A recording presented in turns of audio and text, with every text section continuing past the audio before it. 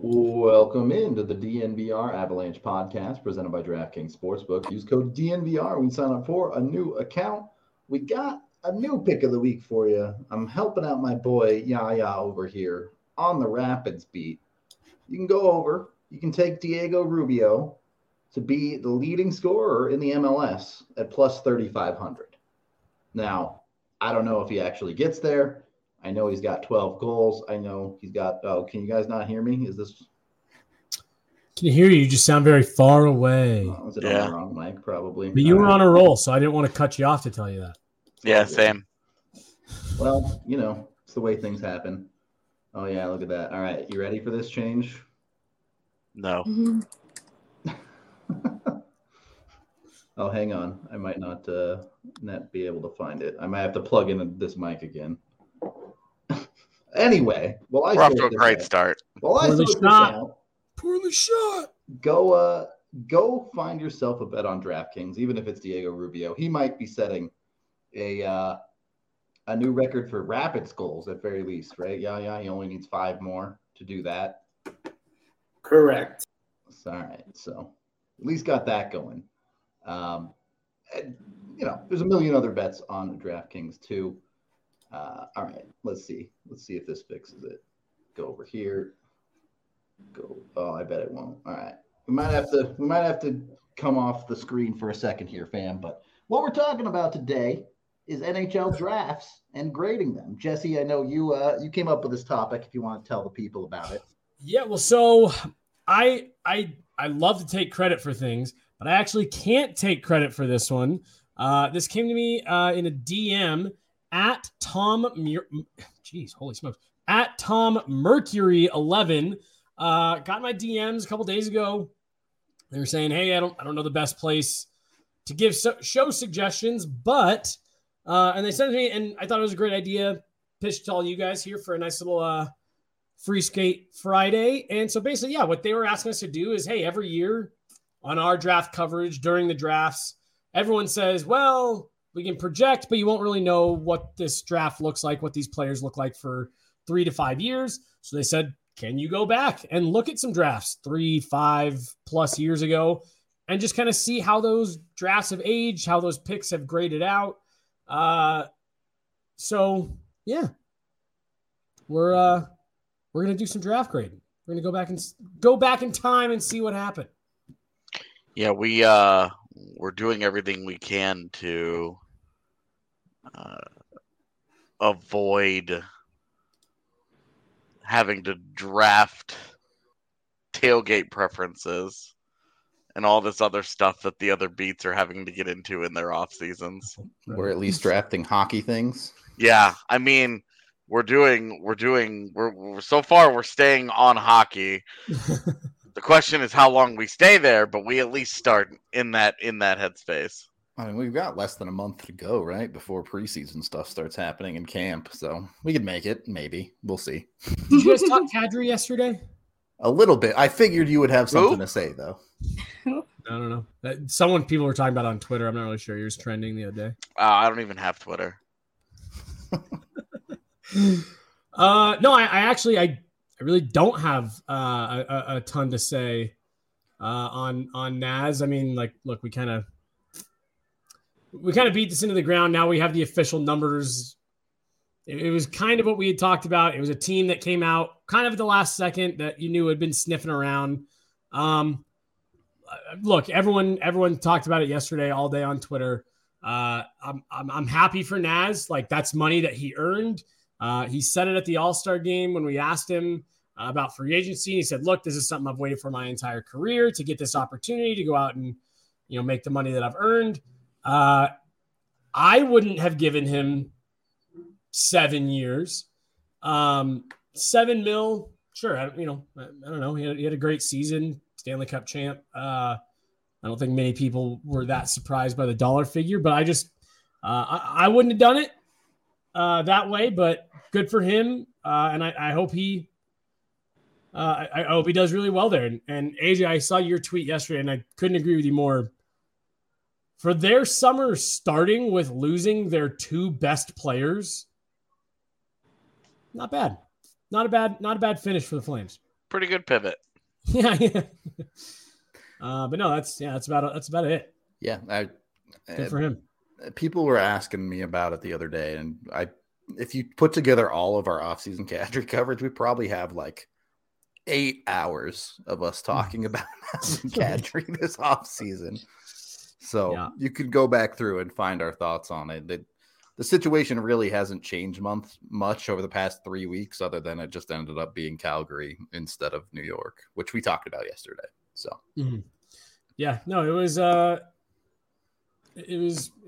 good deal for him. Again, AJ, I'm gonna steal one of the things that you put out in a tweet yesterday. 4 or 5 years from now, we'll see how Calgary's feeling about that. But I think Calgary's feeling good. I think he's feeling good. And I think maybe Calgary fans maybe feel a little bit better that after feeling spurned by Nazem Kadri a few years ago, he picks them in free agency. Fun little turnaround for them. So I think everyone who's involved is happy for now, which is all teams are looking for.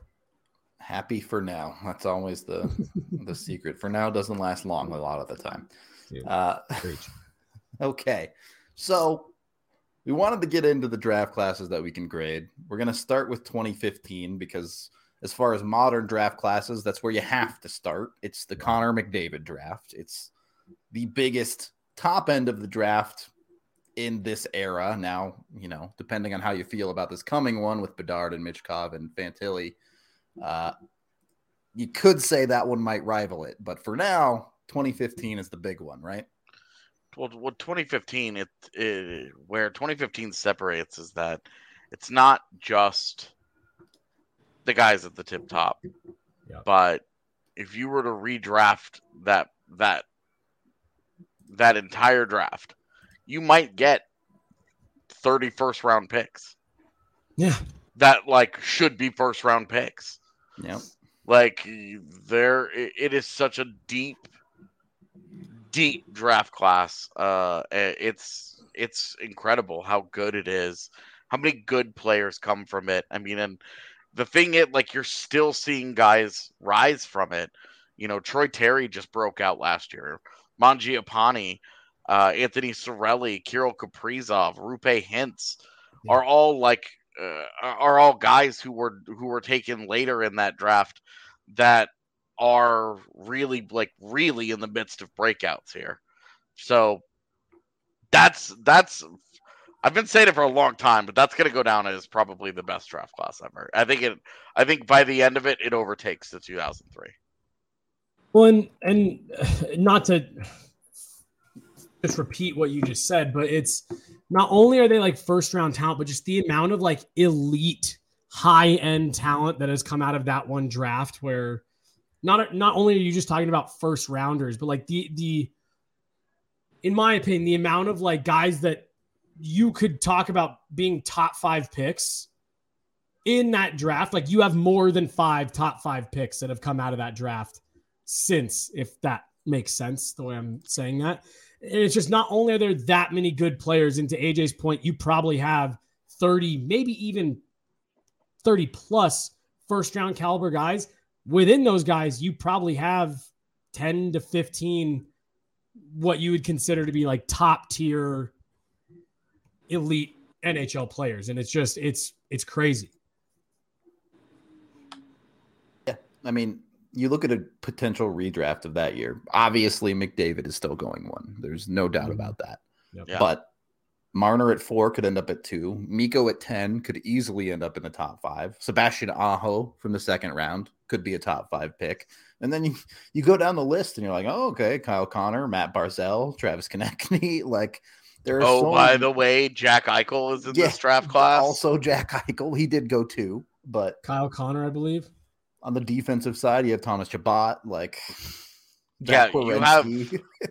Thomas Chabot, Zach Werenski, Noah Hannafin, Ivan Provorov, and then you also have guys like Rasmus Andersson and Eric Chernak who are playing big minutes. Vladislav Gavrikov came from this draft class too, who, for my money, is one of the more underrated defensemen in the NHL. You have guys who are all throughout this draft class who are playing top 6, top 4, like absolute studs that are at the top of their teams. You know, all the guys that he named, and then you throw in a Kaprizov, you throw in guys like Jack Roslovic and Connor Garland, who are playing big roles on maybe lesser teams, but still, like, they're getting those minutes. And you know, a guy like Rupe Hintz just had a big time breakout year. He had a 72-point season. He scored 37 goals last year. And Rupe Hintz might be like the 25th best player to come from that draft. Well, and you know, even a guy like Dylan Strome, who, you know, he's at 3, and he's probably the one that you would say would fall quite a bit. But like, even him, dude scored 20 goals last year. And just to your point, AJ, there's so many of these guys that have already been elite, but just in the last year to 2 years, you've seen a bunch more of these guys maybe not take that same step. But like Dylan Strome was a good player last year on a really bad Chicago team. I'm anxious to watch him this year in Washington. Again, scored 20 goals. The more you go through this, it's amazing to think that this is all one draft, and somehow the Bruins found a way to fumble the bag on 2 picks. I mean, 3 really. It's a well-known story that they did not want to make those picks, right? They were trying to move up, but they didn't have to throw them away, though. I wouldn't even want these. Just pick whoever. It really is the one. You know, you have a couple guys at the end of the first round that haven't quite really fully broken into the NHL, but those Boston picks are really the only rough ones that I'm looking at in the first round with Senyshyn and Zboril. It's a yikes, to say the least. May, what were you going to say? Well, I was just looking in the second round at Brandon Carlo. He's kind of third pair defenseman. Also went to high school with him. Not a big deal. Yeah.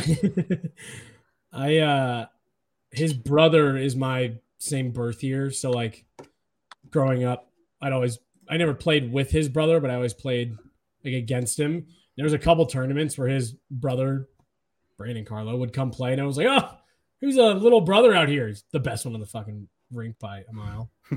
But yeah, I mean, like, again, that's another. There's just so many quality players. Like, even if you don't think Brandon Carlo is, you know, top 4 or top whatever, like, that's a legitimate NHLer that has come out of this draft. Yeah. That it's just, you know, we're grading these drafts, and I mean, seriously, I'm with AJ. Like, I think this. It's S tier. It breaks the scale. It should go down as the best draft class ever to this point.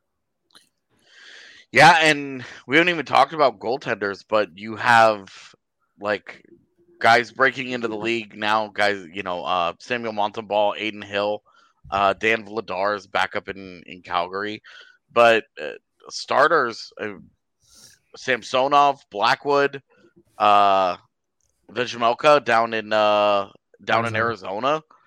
Like, you're talking about, like, there's even goaltender depth. Mm-hmm. Where, you know, maybe you don't have the high end goalie because Blackwood can't seem to figure it out, and Samsonov, you know, we'll see what becomes of him in Toronto and beyond. But like, even those guys, you're talking about there's some depth there. That the draft class has produced a number of guys they're just starting to get to the league because goaltender development curves being a little bit longer. But even that position, it's crazy. Eddie is screaming at us to mention Ivan Fedotov. So, well, I mean, he's got a whole other bag of problems that he has to get through. Yeah, but was drafted in this class. That's all. And, you know, again, maybe not to that same tier, but like even in the third round, 72 overall, you have Anthony Cirelli, who has been a really good player for the Lightning the last couple of years. Again, not necessarily in that same level, but just every round you're going through this list and there's 1 or 2 at least quality, you know, middle 6 to top 6 guys, seems like in every round. And then to AJ's point, you start adding in the goalie depth, and it's I just don't know how you do better than this. Kind of a weird place to start, right? Because Yeah, this is an A+++++. And you're going to horribly skew perceptions through the rest of these drafts by starting somewhere like this, because this is too good. Drafts aren't supposed to be this good. Well, and it was when the Avs got the 10th pick that year, and I wrote, because every year for a long time I would write the history of whatever pick that they had, and I wrote the history of the 10th pick, and it's not good. It is not a good history. For whatever reason, the 10th pick in the NHL draft has not produced very many players. And in back-to-back years, the Avs got the 10th pick, and in back-to-back years, you saw what made the 2015 draft so freakish is that there are superstars all over the place. Arguably the second best 10th overall ever. Yeah, the Avs crush it with Mikko Rantanen, and then the next year, which we'll get to here in a minute, but the next year, a significant drop-off in just the quality of that class. Yeah. I just want to say one last thing about this 15 class. Again, just continue to go through the rounds. In the 5th round, you have Connor Garland, Ethan Bear, Kirill Kaprizov, and Troy Terry. Like, for 5th round picks, the fact that you can name 4 guys just 7 years later is that are legitimate high impact guys in the NHL. All-stars, all that stuff. Like you said, maybe this is a bad place to start because I just don't know how you build on that. I mean, the 6th round gave you top 4 defensemen in John Marino and Vladislav Gavrikov and 30 goal scorer Andrew Mangiapane. Right. Who was a second-time entrant that year, by the way. Really? We mentioned Kyle Connor right at the very beginning when we were talking about this. I think the impressive part is how deep it is, too. You mentioned the big names, but you have a Rudolph Balcers. You have an Adam Gaudette from that 5th round, too. Like 33% of the picks in the 5th round became everyday NHLers. Well, and that's the thing that we talk about, right? That you can you can lose sight of this as a fan when you're watching closely and stuff. But once you get to a certain point of the draft, and it's usually a lot earlier than people think, you're just hoping to get an NHLer, and then we'll go from there. Hopefully, they can turn into a goal scorer or whatever role you're looking to fill. But if you're being honest, that part of the draft starts at the 2nd round. It starts about pick 40. Yeah. I was going to say that and I want to say, it's earlier than most people think or realize. Everyone, he's a 2nd round pick. Oh, they're this. Oh, they're that. It's like, yeah, you just want to get them to the league and have them stick somewhere. And Tyson Jost at 10, it feels bad because it's at 10. And again, we're going to get to that draft, but if you draft Tyson Jost in the 3rd round and you get what you got out of him, you are so stoked that you got that out of a later round pick. And so to your point, Rudo, the fact that 5th round, you can look at just a quick glance, roughly a 3rd one without digging in anything. And these are names that I know because they're NHL regulars in the 5th round, just tells you how deep. We talk about deep draft classes. This is, again, may end up being the deepest ever. Yeah. All right. That whole segment was brought to you by DraftKings Sportsbook. Must be 21 or older, Colorado only. Other terms, restrictions, and conditions apply. See DraftKings.com/sportsbook for details. Of course, if you have a gambling problem, call 1-800-522-4700. We're also brought to you by Breckenridge Brewery, the official beer of DNVR. You can go out and get dozens of flavors at your local liquor stores. They're all over the country. You can also go to breckbrew.com to find a local liquor store near you that has whichever flavor you're looking for, and check out a lot of the Breck Brew merch. Second period of the DNVR Avalanche podcast presented by DraftKings Sportsbook. So let's get into, certainly for the Avs, the direct contrast of the 2016 NHL draft. Now, that's not to say it's a bad class. Obviously, Austin Matthews, certainly an elite talent at the top of that list. But even by picks 2, the way Laine's career has taken the trajectory that it has, yes, he's still a very good NHL player, no doubt, but he's not truly elite, it feels like, anymore. Obviously, continue. Pool Party, Juolevi. This draft has some significant blemishes compared to 2015. Yeah, and we're where we're starting to see a little bit of success is some of the later guys that are up and comers. We talked about Jesper Bratt and the way that he's kind of broken out DeBrincat in the second round. This was the draft class that gave us Adam Fox and Sam Girard in rounds 3 and 2, respectively. Tage Thompson just had the big breakout in Buffalo. So, like, it's been a slow burn for this class.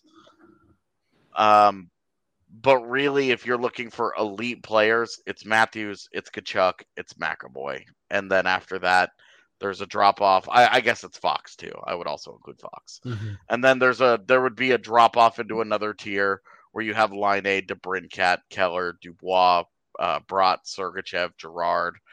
I guess if you wanted to put Chikrin in there, Jordan Kyrou, those kinds of guys, like that's where you're headed with that draft class. It's got a couple of like next level stars, but it's really it dries up really quickly.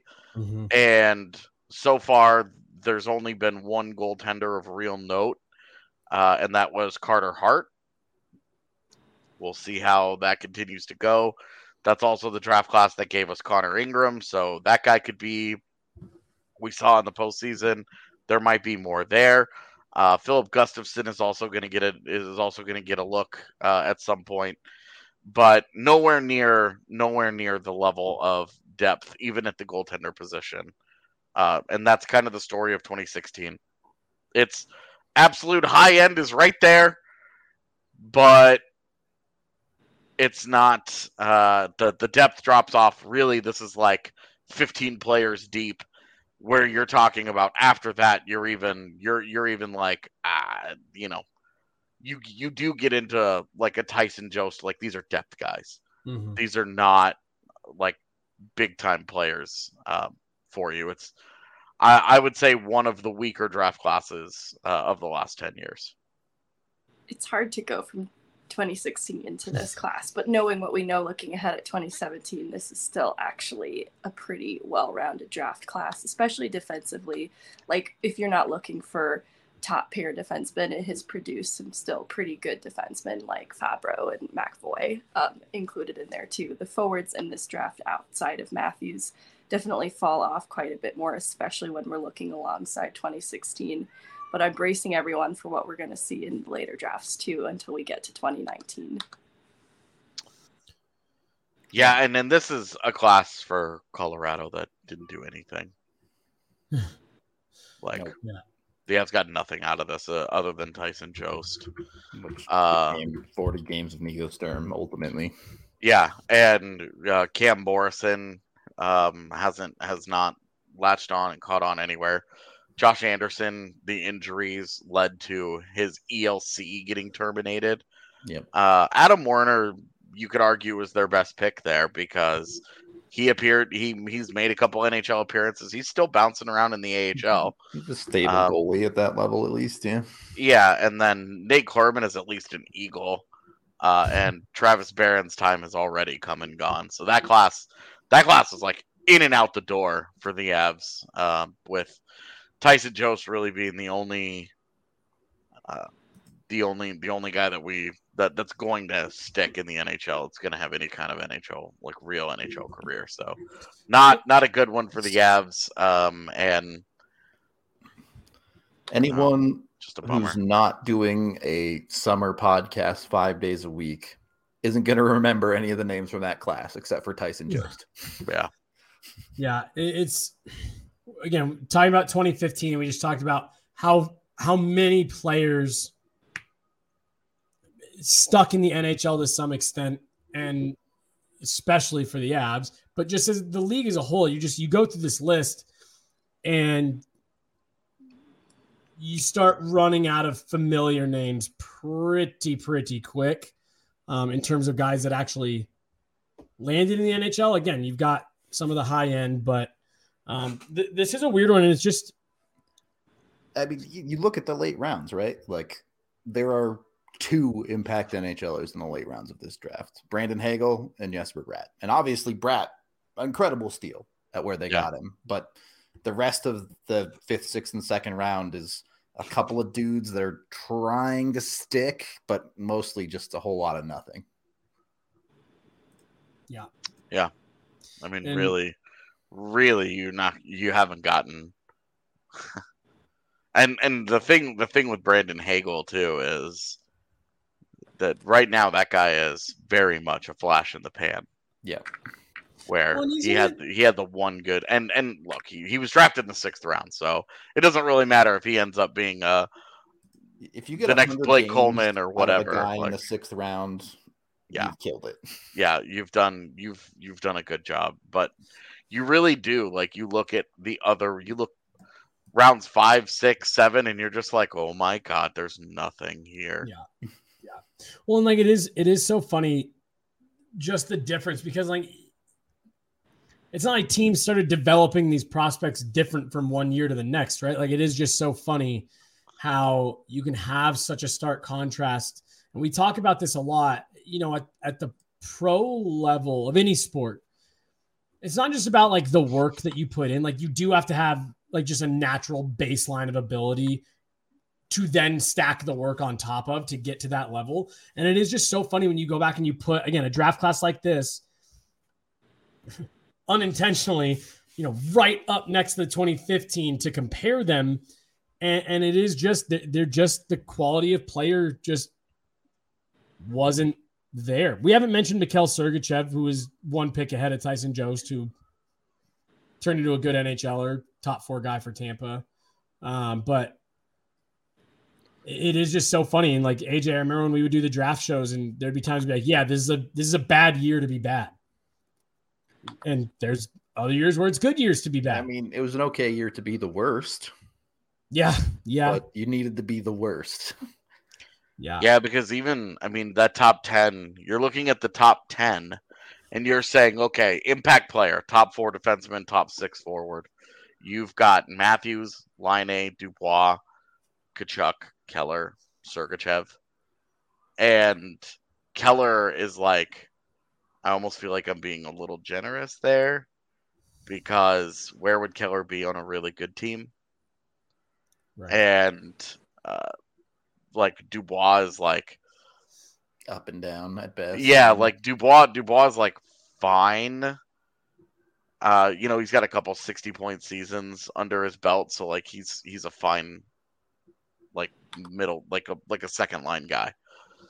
But that's really like you're like Tkachuk is a stud, Matthews is a stud, Laine is still just too one-dimensional, Sergachev is a second pairing guy in Tampa Bay. So you're talking about like actual like leading guys here, like tip top guys. It just wasn't the year for it. Well, we got to put an actual grade on it, I guess. I'm gonna give it a C. Feels a touch harsh to me. I think it could be like a C plus B minus. Oh, I was gonna go C minus. Yeah, I don't think I don't feel like it's harsh at all. It's got one truly high end player in Austin Matthews, and I guess like Charlie McAvoy is an elite defenseman, but where's the offense? Like is he just going to be this year? Is he going to be the Slavin class of defenseman? That comment that was just on the screen, that's a good memory. Yes, the Avs did have the best odds to win the lottery with that last ball pull, but alas. My thing is, like, the 2nd and 3rd rounds do save this draft class a little bit. How much worse would this draft class have been had Austin Matthews been born 5 days earlier? Yeah. And he'd been in the 2015 class? Patrick Laine goes 1. Sort of added to the craziness. Well, and then Columbus, like, at the time, taking PLD was like, that was pretty not off the board, but everyone thought the top 3 were set. It was Matthews, Laine, Puljujarvi. Yeah. And I remember being so annoyed because I was like, why wouldn't the Oilers? It was good to see the Oilers get a nice stroke of luck there in the draft, huh? And I mean, it's ended up kind of being a wash. When a Finn didn't want to draft a Finn, yeah, some alarm bells going off in your head. That's so funny. Yeah. I mean, Rudo, I cut you off there as you were making a point, but you are right. The 2nd round in this draft class actually ended up being pretty solid. Yeah. That's what keeps it at like a C+ for me. Is they really did get a number of NHLers out of it, not including the late rounds, but Like expectations impact are guys, lower in the late. Yeah. But I almost feel like that almost lowers the grade for me more, because we're grading like how these drafts played out. The fact that I feel like some of the best talent fell to the second round, to me, is almost like we're grading the class, not the scouts, right? Like, yeah. I don't know. I mean, I'm just going to grade everybody. Everybody gets a grade. Jesse giving out Fs all over the place on this stream. We can move on to 2017, and 2017 really shows you how one pick can completely change the trajectory of a franchise. Obviously, shout Cale out Ron Makar Weasley, with the by Avs. the way. Shout out Ron in the chat. Cale Makar with the Avs, that one very obvious. But you also look at Philadelphia ending up with Nolan Patrick at 2, and the absolute tailspin that franchise has been in ever since. So This is a top 10 where this top 10 is actually worse than 2016's. Before you get into this too far, I just want to say this is one of my all-time favorite drafts, just because this was the first year that we did the BSN draft show.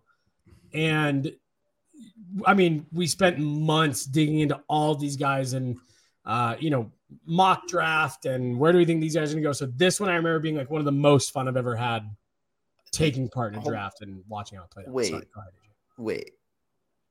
So I know I don't know if we talked about this on air before, Megan, but you've talked about your sleepover. Maybe we bring it back, but instead of the NHL awards, it's the NHL draft sleepover. Oh, okay. That would be so much fun. The boy auction. The boy auction. That is not my original phrase. I saw it on the internet and it's really stuck with me every draft. Graduating from stabbing goalie haters to slavery. Good. After some light grasshopper genocide. It's getting worse for me. It does seem a new identity.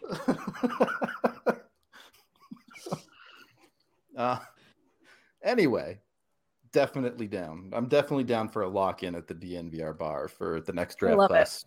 At least we'll have to wait until a draft class where the Avs are actually going to do things that are relevant. But I wanted them to trade those last 2 picks. I wanted them to go no picks from one draft so bad. Yeah. I wanted the Hockey DB page to just be a straight 404. But now we have Romain and Cale, and I think that's more important. I hope he makes the NHL just for the meme, but if he doesn't, they need to have like a celebrity vegetable team that gets made. A celebrity vegetable team. You can take there's like 3 Cales in the NHL right now. You can take all of them. You can take Romain. We'll have to find some other ones. I don't know. We should produce an Avs-centric episode of Veggie Tales using just Avs, guys. So on our Con Makar shirt, it took me an embarrassing amount of time to realize that those were kale leaves instead of the traditional maple leaf on the Conn Smythe for the shirt. When I first saw it, I was like, did D-Line not look at what the trophy looks like? I was like, what the fuck? And then the second time I looked, I was like, oh, those are leaves of kale. How cute and so clever. But when I first saw it, I was like, that kind of looks like shit, but I'm not going to say anything to him. And now that I know what it looks like, it looks fucking dope. It's fucking great. It's a great shirt. I think it's on sale right now. I think it is on sale right now. Yep. You can get up to 90% off on select items at the DNVR locker. On the Avs side of things, you can get the Carry Me Home shirt for just $20. A handful of other ones on sale. I believe the Landy 8-bit, the Con Makar, and there's one other one. It might just be the normal championship shirt, I think, that is on sale. But go take a look at the DNVRlocker.com. We got all sorts of other shirts, too, if you're into Broncos, Nuggets, all that good stuff. I don't know. I guess Nuggets are gonna have a hard time promoting this from Serbia. Eh? They're probably asleep right now. So go show their stuff some love. Anyway, 2017 draft. As much as the Avs only care about Cale Makar, there's a lot more to this draft than just that.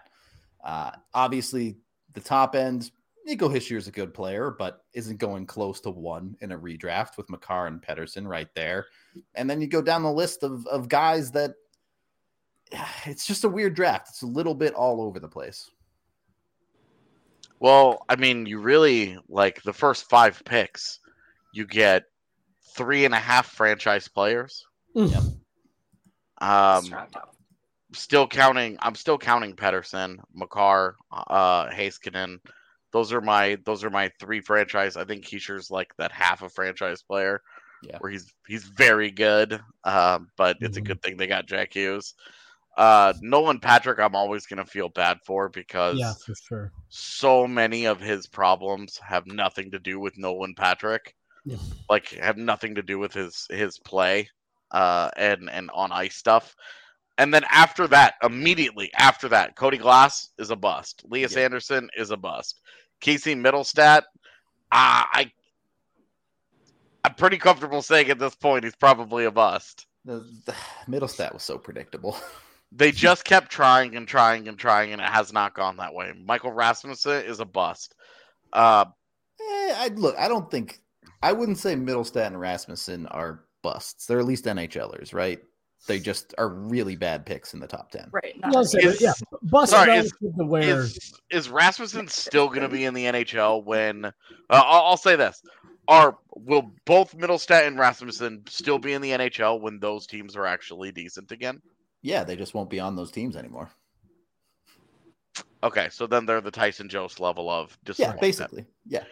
I think the answer is no. I think that as soon as those teams find any kind of warm body to be any level of decent, they're gone and they don't come back. Well, that's asking a lot. I was going to say, because and like AJ and I, we got into a very heated argument about this type of thing earlier this year, and I'm not going to get back into that. But to me, I think you can be a bust relative to where you were picked. Yeah, totally. Not necessarily that you're not an NHL or bat, but like, when you look at this, it's like, Casey Middlestat at 8, like that's a bust. Like that's a bust of a pick. Sure, he'll stick around the NHL for a few years. I just have a really hard time calling anyone who plays 200 NHL games a bust. Yeah, half of them came before they'd figured out he was a bust. That's part of the process. You could be bad, but like you were an NHLer. But again, like you can be an NHLer and still be a bust at like. I think Tyson Jost kind of walks that line a little bit. You took him 10th overall. They were projecting a certain way, and they never end up getting there. It's kind of a bust based on what you were expecting out of it. Doesn't mean they're bad. Doesn't mean they're bad people. Doesn't mean they won't stick in the league. No, it does mean they're bad people. They're actually the worst. No, it's regardless, like Middlestat, Rasmussen, Owen Tippett at 10, like maybe Owen Tippett gets second life in Philadelphia where he can actually play. But then after that, like you get into some interesting guys. I think Velarde is probably going to be closer to a bust when it's all said and done. Just can't stay healthy, man. You also wonder, like, if he didn't have major back surgery as an 18-year-old, what happens with his career? So there's like a caveat there. And then after that, you go Netchus, Suzuki. Those are great picks. Yeah. Like crushed it. And then Cal Foote, Eric Brandstrom, Juuso Välimäki, Timothy Liljegren, Urho Vakanainen. 5 defensemen in a row. The only one that has shown himself to be a legit NHLer so far is Liljegren. No faith in Brandstrom, huh? All the others, I really do. They keep trying, and it's just not. You just don't know. With I mean, he should get opportunity. He's in a place where they should be giving that to him, but. I don't know the answer. I mean, even with Liljegren, like, I just don't think any of those guys end up very good. But then again, and then after that, you have like little pockets here.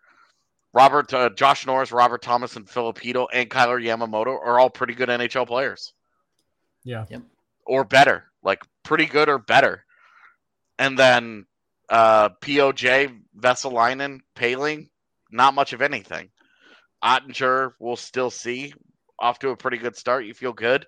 Yeah. Morgan Frost has had a lot of injuries as well that have kind of been like, well, this was a guy that, I mean, at the end of his OHL career, Morgan Frost looked like the steal of this draft. He was such a dominant OHL player at the end. But,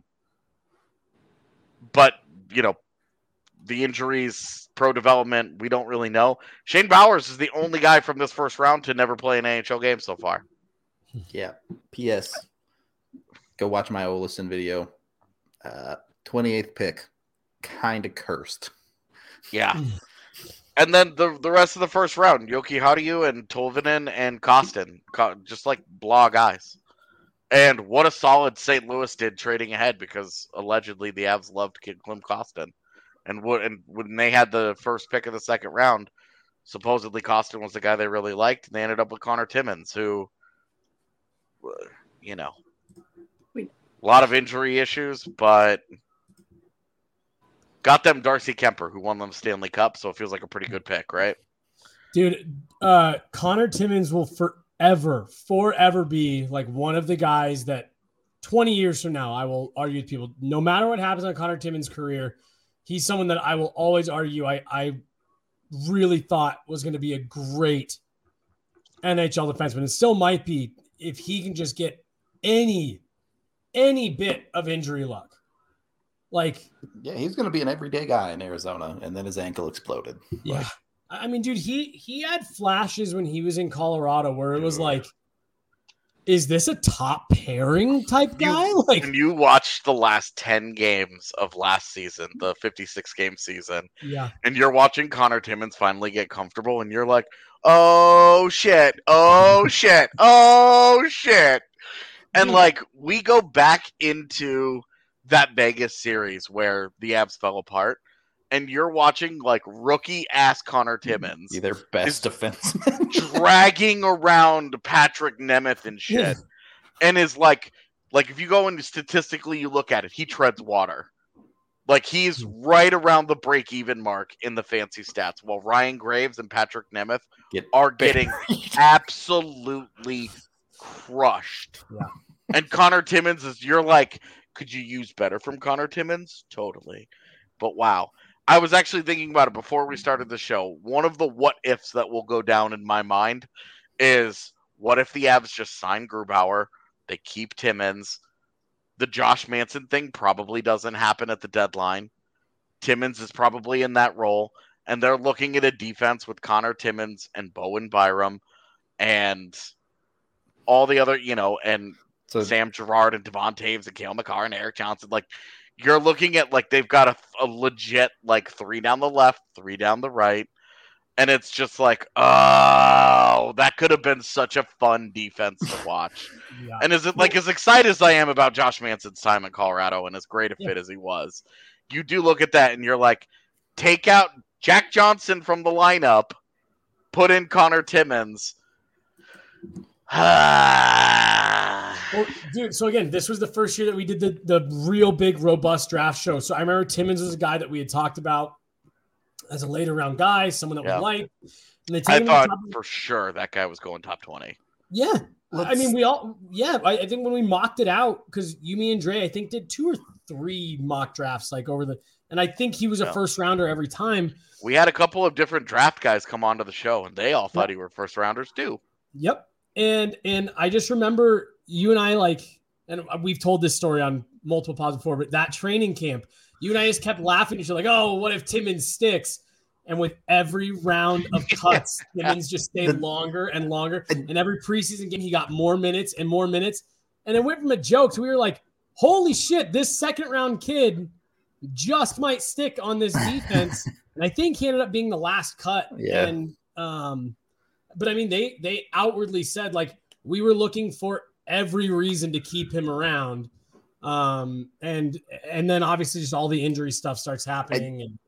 I appreciate all the Timmons love. We do have to grade this draft class and get through the rest of the Avs picks, which nothing came of the rest of this draft for the Avs. I also did want to say this about the top as we're starting to talk about grades and stuff, because I just remembered this being the first draft class, especially compared to the 2 previous years, where leading right up to draft day, really 1 through 4 was pretty kind of up for grabs. Like, people didn't really know. There was some light chatter that does New Jersey take Cale Makar because he was rising late and so fast. Yeah. Does he stay at 4? Nolan Patrick was kind of the consensus number 1 up until WJCs that year. Do they just stick with the guy who's been there the whole time?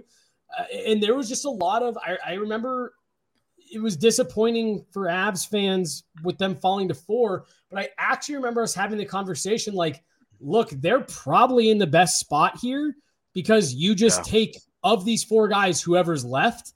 And I remember one of the draft, I don't remember who it was, one of the draft guys that I believe we had on the show right after said, the Avs took the best player in the draft. Cale Makar will be the best player from this draft. And they didn't have to make the decision. He was just there for him.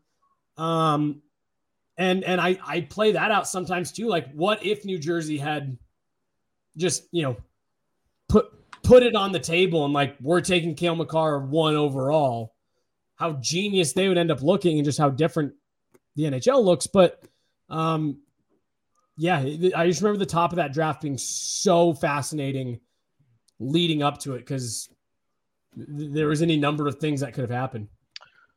That class so far just has not produced a ton beyond the first 2 rounds, because the second round produced a lot of pretty good players. It's also important to note this is 2017. We're going into the 2022 season. This is when this class should really make its big move. This year should be the big move year for it. Yeah. Mm-hmm. Megan, any thoughts on the Avs guys or the rest of the draft? This one I gave a B-. Okay. That's It's a pretty strong solid. top 5, and I felt like the second and third round produced enough, at least middle 6, bottom 6 NHL caliber players with second, third pairing. Do this quickly.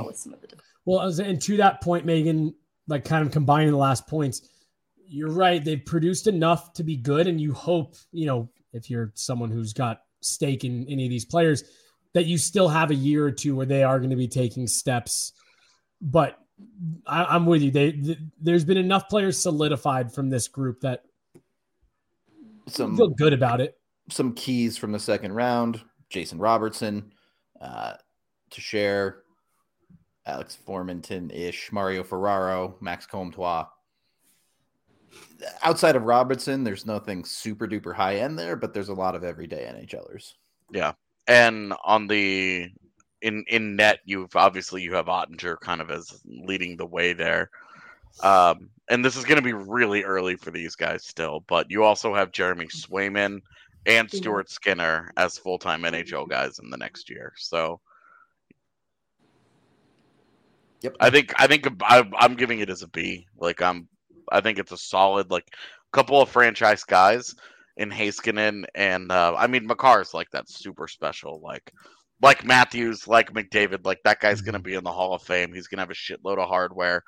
That guy represents everything that the draft is supposed to be about in terms of changing the fortune of a franchise and flipping everything on its head and creating a brighter future for you. That's what that is. And Heiskanen, I think, has the kind of potential to be one of the very, very best defensemen of a great generation of defensemen. I think it's around a B as well. There's some serious mistakes that got made in the first round, obviously, but looking at the class as a whole, it's pretty solid. We are brought to you by Avaca TV. You can go to avaca.tv today. That's evoca.tv/Colorado10 to get $10 off for the first 3 months. TV for just $15 a month. It's got Altitude. It's got AT&T Sportsnet. It's got the national channels. It's got NFL Network. It's got movie channels. It's got show channels. It's got over 60 total. So it's got you totally covered for any TV you might need. If you live here in Colorado, you can go check it out today. Again, $15 a month for the first 3 months and just $25 a month after that at avaca.tv. We're also brought to you by Athletic Greens, which I think, Megan, did you just pick yours up the other day? Oh, she's got it right. Yes, she's I drinking did. it right now. Damn it! I was at the office and I meant to grab mine. So there It's you really- go. What can you sell it to me? What's the selling point? So I've had a couple other greens powders, and the flavor is pretty light and a little lemony. So it's not overly earthy, but I've had some that are overly sweet too, and it dissolves really easily in just water. I've had some that are a little clumpy, and this is really easy. So it goes down easy, tastes is good, but you could also put it in smoothies. It would probably be masked by the fruits pretty well too if you were having trouble with it. Hannah puts it in smoothies. It's just like part of like, you know, when she's adding everything. But there's two things you said there that we don't talk about enough during the ad reads. One is how well it dissolves. See, I've tried stuff like that even if it's not clumpy, it's like gritty. You like feel it on your teeth. Not in my experience at all of Athletic Greens. And then, yeah, like you said, people, whenever you have a drink that's green, people always assume it tastes real bad and earthy and all that stuff. But I'm with you. Like, honestly, I don't think the taste is overwhelming. You know, it's you can get it down real easy. And yeah, if you mix it with anything else, smoothie, something like that. If you really don't like that type of natural, like you say, kind of earthy taste, you can mix it with something really easy and it's good. So yeah, Hannah likes a bunch of that stuff, and I usually try them. This is the only one that I've ever been able to like, cool, I'll not only go back for more than that, but more of that, but like I'll have my own. Because yeah, all the rest of them, the taste is overwhelming, or yeah, the powder just doesn't dissolve well. For real, athletic greens is they're I love it. They're great. I'm never doing that ad read ever again. That's your two's job from now on. I thought you meant because you didn't like what we said. I was like, no, I like harsh way to end the read. I don't have to do it anymore. That's what I'm saying. You can get 75 high-quality vitamins and minerals, whole food source superfoods, probiotics, adaptogens, all with Athletic Greens. So head over to athleticgreens.com/avalanche today to take control of your health and pick up the ultimate daily nutritional insurance. Third period of the DNVR Avalanche podcast as we get into some more recent drafts here. We can get into these. There's enough that's happened that they are established draft classes, but keep in mind, especially with 2018 and 2019, that these are very much a work in progress when we give them a grade. Can I just real quick sidebars, because as I'm kind of going through Twitter here, there's a tweet that I guess Cale Makar reached out to Nazem Kadri saying, hey, you know, if you need anything with the, you know, getting settled into Calgary, let me know. Like, I'm here for the summer or whatever. Peter Ball put it out. And I just laughed because I saw some stuff yesterday and they were Flames fans. And here's another one in this thread. People are like, oh, Cale Makar is going back to Calgary once he's a free agent. I just don't understand what it is. And I feel like it's specifically Canadian cities that everyone just assumes every player wants to go back and play for their hometown team. Like, I don't know, maybe Cale Makar does want to play for the Calgary Flames, but I just find it so funny. John Tavares did it, and now everyone's like, everyone's going to return home. Wherever you're born, that's where you finish playing. And it's like, I just find it really funny. I mean, tangent over. Canadians need to dream about something. So, I mean, Minnesotans are the worst offender. Yeah, this too. Yep. Like, yeah, they're the ones who are like, oh, he's a good Minnesota boy. He's coming home. The only reason they take it personally that Eric Johnson's like, no.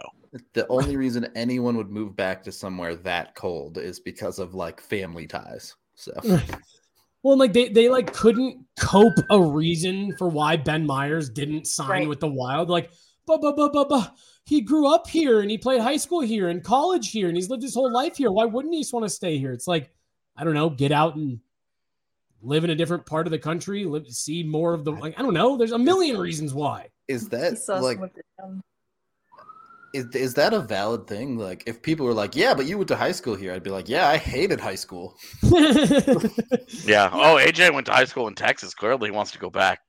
Yeah. Never. Work covering the Stars. It's just, again, John Tavares did it. And like, there's a couple other examples of like guys at the way end of their career. I mean, Parise and Suter was the big one. Yeah. When they both went back to Minnesota at the same time and cited like, oh, I'm going back home as like a big thing for them. Then it was like, it was on. Yeah. Back. Like even Johnny Gaudreau, like he's like, I want to be close to home. Oh, he wanted to go back to Philly, but Philly had fucked up their situation so badly they couldn't make it happen for him. And that is the other thing too that I've just seen some people talk about. Even if Cale wanted to go back to Calgary, I don't know if they have the money anymore. Like they've tied up a lot of money long term. Getting back to the 2018 draft really quick. Sorry. I want to get Megan's thoughts on pick number 1. Rasmus Dahlin. Is he legit? Is he for real a top end defenseman in this league? I think it's really hard to say because of the opportunity that he has to prove that right now. Like I imagine in a different system, he might have thrived even more. I don't know if he's presently a top pair defenseman. I don't know if he can reach that, but I think he'll be competitive. He'll probably be somewhere in the top 4. Okay. And I feel like that sets the stage for a significant portion of this draft class so far. Not that you don't have very good players, but you're looking at this first round and you're looking at for a truly elite talent. I guess you have Quinn Hughes is probably the closest to it, depending on how you feel about Brady Tkachuk. Excuse. He's got good numbers, man. I'm just gonna go ahead and ignore this Andrei Svechnikov slander. Look, Svechnikov is good. Would you put Svechnikov in the elite category though? He gets a little better every year. But is he elite? So now with dodging him, the question, got it. With him getting to 30 goals this last season, it's finally happening. He has not been elite to this point, though. No, and it has been a disappointment that he has not really taken that last step from that very good NHL player to the shift by shift. This guy is physically dominant because he should be. He's got the body for it. He's got the mentality for it. Everything is there. There's just something that has not quite clicked 100% for him yet, and that has to happen. And to be honest with you, if it doesn't, he's going to be a bit of a disappointment, and that's going to be what holds Carolina back from reaching that Stanley Cup potential. He has to break that barrier for the Hurricanes to be legit. And now, to be fair, 4 years into Nathan MacKinnon's career, you could have said the same thing. 4 years into Nathan MacKinnon's career, we had people that were trying to tell me he was a fucking bust and all kinds of shit, dude. It was... Dude, It was intense 4 years into that guy's career.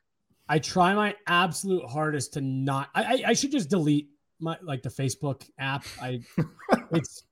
It's such a terrible platform. It's such a terrible app, and I barely use it. But a few months ago, I got on and it gave me like a little memory. I posted something about the Avs. It was completely, innocent, whatever. And someone in the comments, like someone that I know, one of my buddies, I replied, Nathan MacKinnon for PK Subban 1-for-1, who says no. Yeah. And I was just like, at the time, I remember that being like a horrible, like, why would you, like, the Avs would say no immediately. And just the way that is aged in 4 years or whatever, 5 years, it's like, my goodness. Yeah. So we can talk more about the first round. I just want to knock the later rounds quickly out of the way because for the most part, it's probably too early to really consider the later rounds. Even like second round, you really have Romanov as a cornerstone piece, kind of Ryan McLeod, but it falls off pretty quickly. Getting into the later rounds, there's a few guys that have established themselves as NHLers, Kurashev, Sharangovich, but it's pretty empty there because it's a bit too early. Yeah, and Kurashev, I think is just because it's Chicago, sure, kind of thing. Whereas Sharangovich, I think, has actually shown himself to be legit. Broke up this also, year for sure. Yeah, we haven't really acknowledged it, but the number of these names that we've talked about, my God, New Jersey crushing it past the first round. Yep. We're talking about Jesper Bratt, Sharangovich, some of these other guys that they've got on this.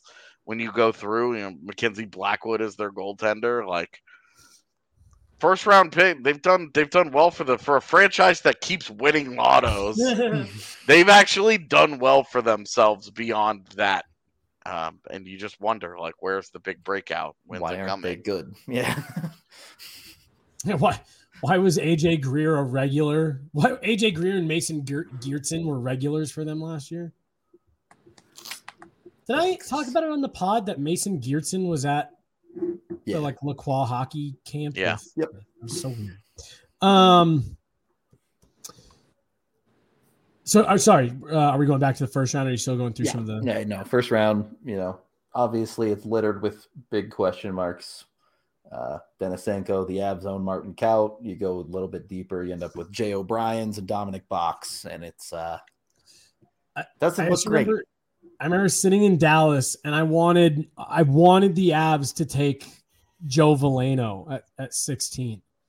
Me too.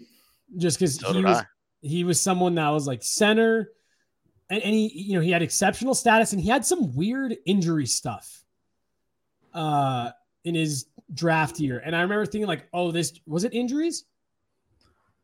Was there a reason he like didn't play or something? I don't remember anymore. Yeah, I think he had like a wrist injury at the end of the year, if I remember right. All I remember from his draft year was that he couldn't score goals. And so it was like, what's going on here with this guy that can do seemingly all these other things, but he can't shoot? It was a really like weird. He was a really weird evaluation. Well, and I just remember thinking like, and that was honestly the thought process is like people are having a hard time getting a read on this guy, but he does so many things so well. Take him at 16 and plan for him to be a center, play up the middle for you, down your lineup, whatever. And he hasn't really. He played 66 games for the Red Wings last year, 15 points. I mean, he hasn't really turned out either, but I just remember there being a few of those guys, and even a guy like Martin Kaut had all the question marks because of the heart trouble in his draft year. I just remember there being guys here in the back half of this, that had some really weird question marks. Ryan Merkley's another one that was on a lot of teams' D&D list. Do not draft, not because of his play on the ice, but because of reports that had come out of some of the junior teams that he had played with, teammates that he had played with, his interviews, stuff like that. That is the only guy that I have ever talked to certain scouts around the NHL, and they wouldn't talk about it. Oh, really? I would try and have a conversation, and they would just be like, we're not going to get into it. He's on our D&D list, and that's all I'll say. And it was like, what happened with this dude?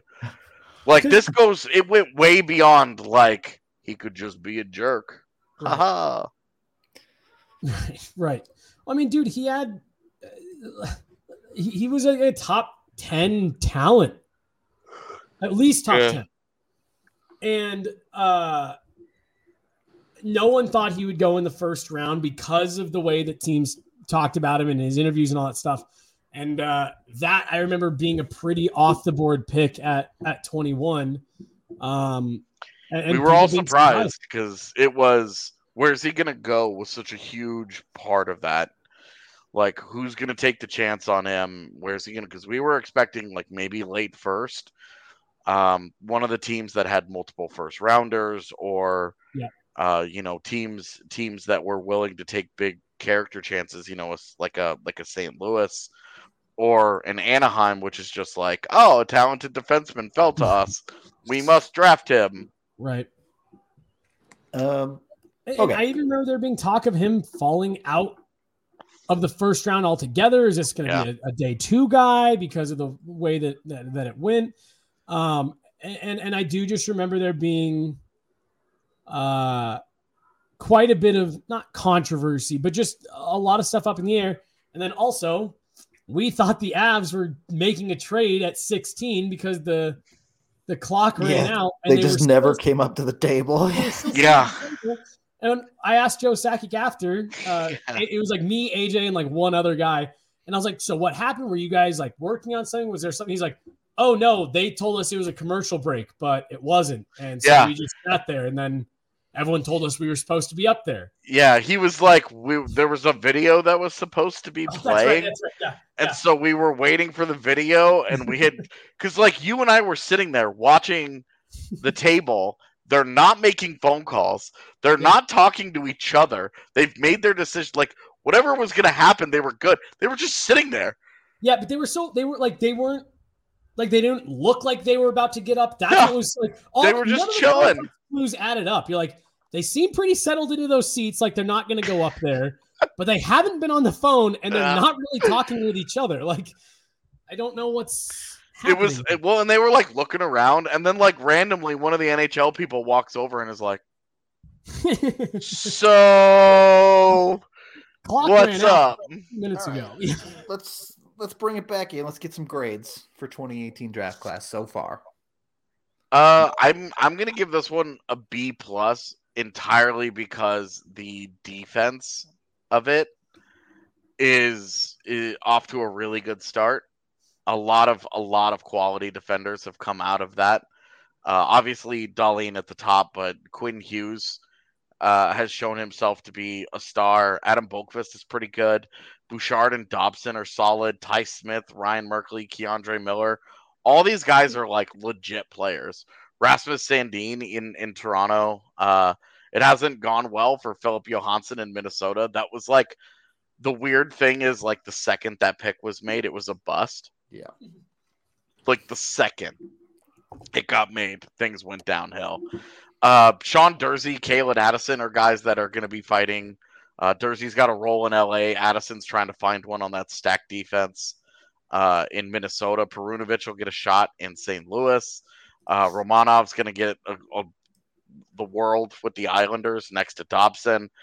Fahervery is good in Washington. Like a lot of dudes from the defense, and so that's what's really carrying this class for me is that already this defensive class is good, and there were like 400 goalies taken that year.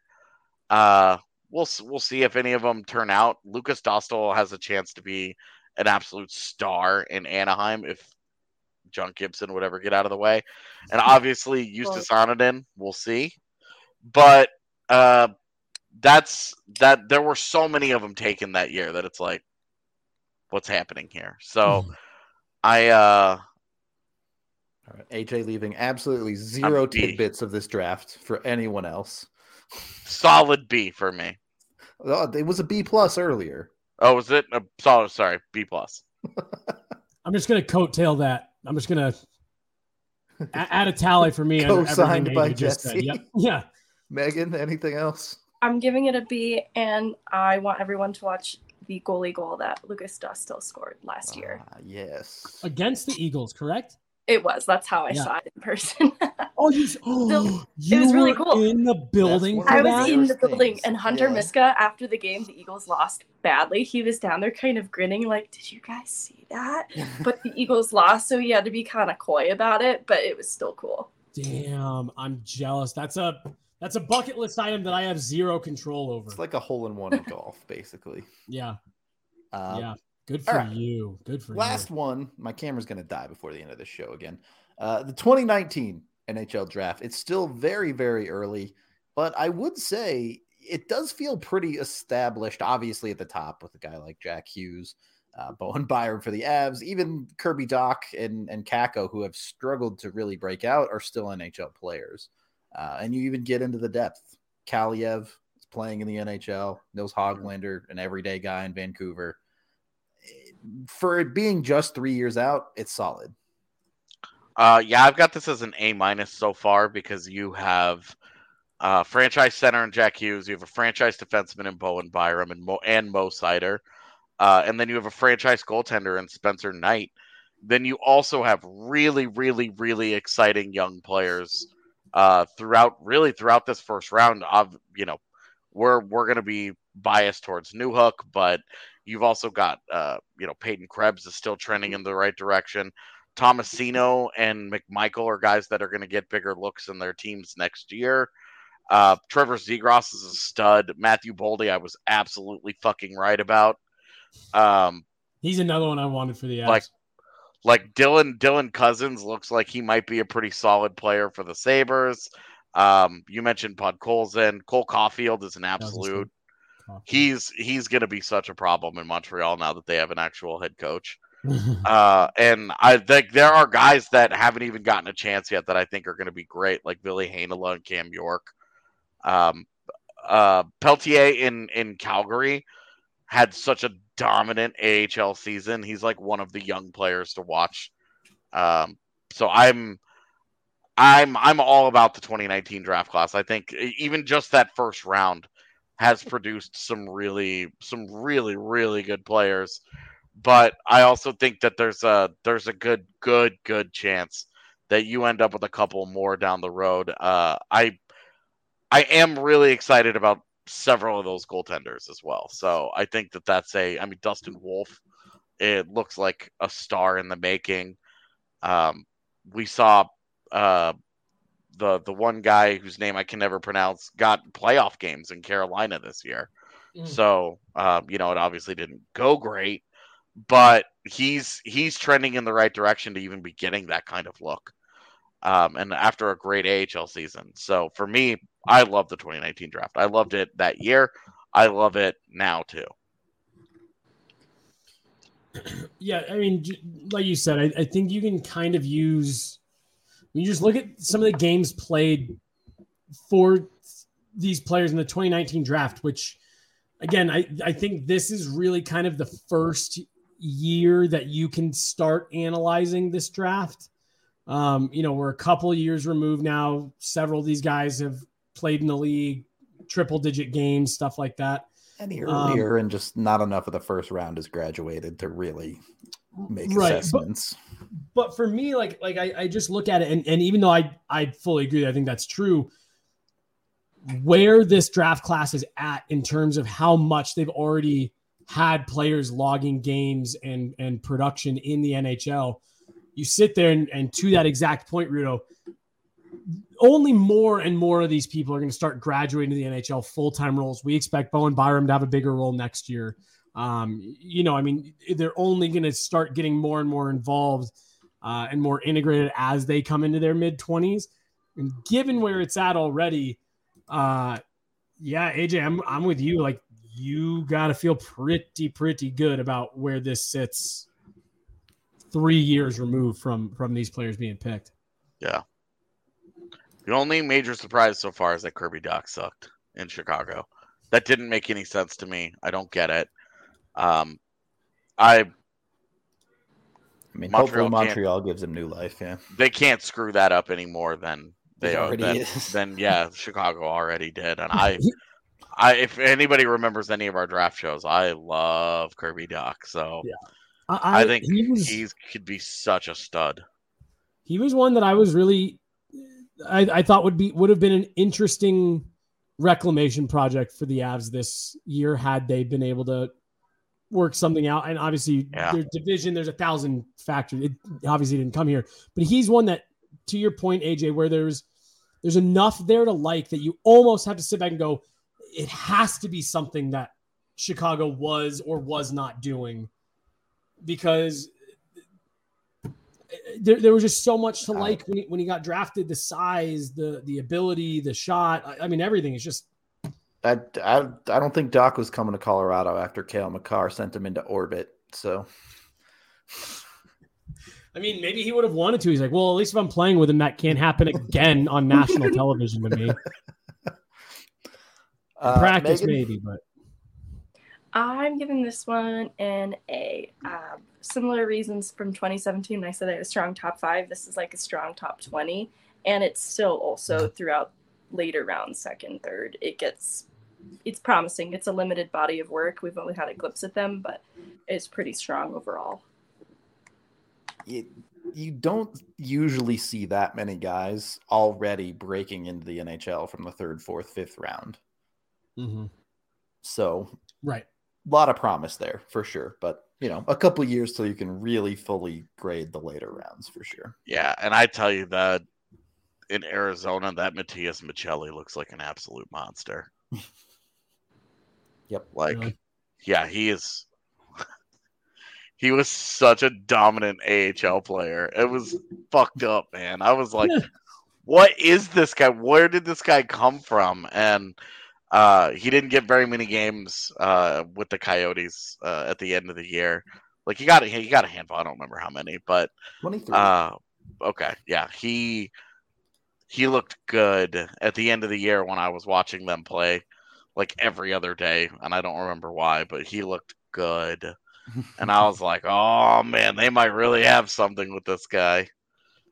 They'll blow it with Barrett Hayton, but they'll get Matthias Michelli right. Yeah, even a broken clock is right twice a day. Always a blast looking back at former drafts. AJ and I are obviously big draft people. Megan, we're getting her there. We already got her on the Eagles train. That's like one step away from being all in on the draft. Yeah. I'm so excited. It's the gateway drug to getting into the draft, because then you start getting curious about where these guys come from, and you start digging up OHL streams. Then the next thing you know, it's draft season. The Avs season is over, and you're binging USHL games at 3:00 in the morning, and you're like, fencehockey.tv, and like, what happened with my life right now? Yep, and then you realize you might just be the good kind of junkie. To be fair to you guys, there were some really, really, really bad years of Avalanche hockey where if you didn't get hyped on the draft, you were just torturing yourself. Good point. So, like... So Megan has just been torturing herself for a couple of years. Got it. Well, I mean, like, now, like, again, this year, like, it was so fun to not give a shit about the draft because the team was dope. Like, I still like the draft. I still think it's great to see prospects, accomplish all that and stuff. But like, I'd rather watch a good hockey team. True. Okay. Any final thoughts for today before we get out of here? Good. No. Okay. We're going to take off for this one. We appreciate all y'all hanging out for a fun little Friday show. The other three people on here will be doing a show this weekend to make up for our Monday show. So I don't know what that'll be about, but I'm sure it'll be a blast. Tune in for that. We appreciate all of y'all so very much. And until the next one, we will talk to you later.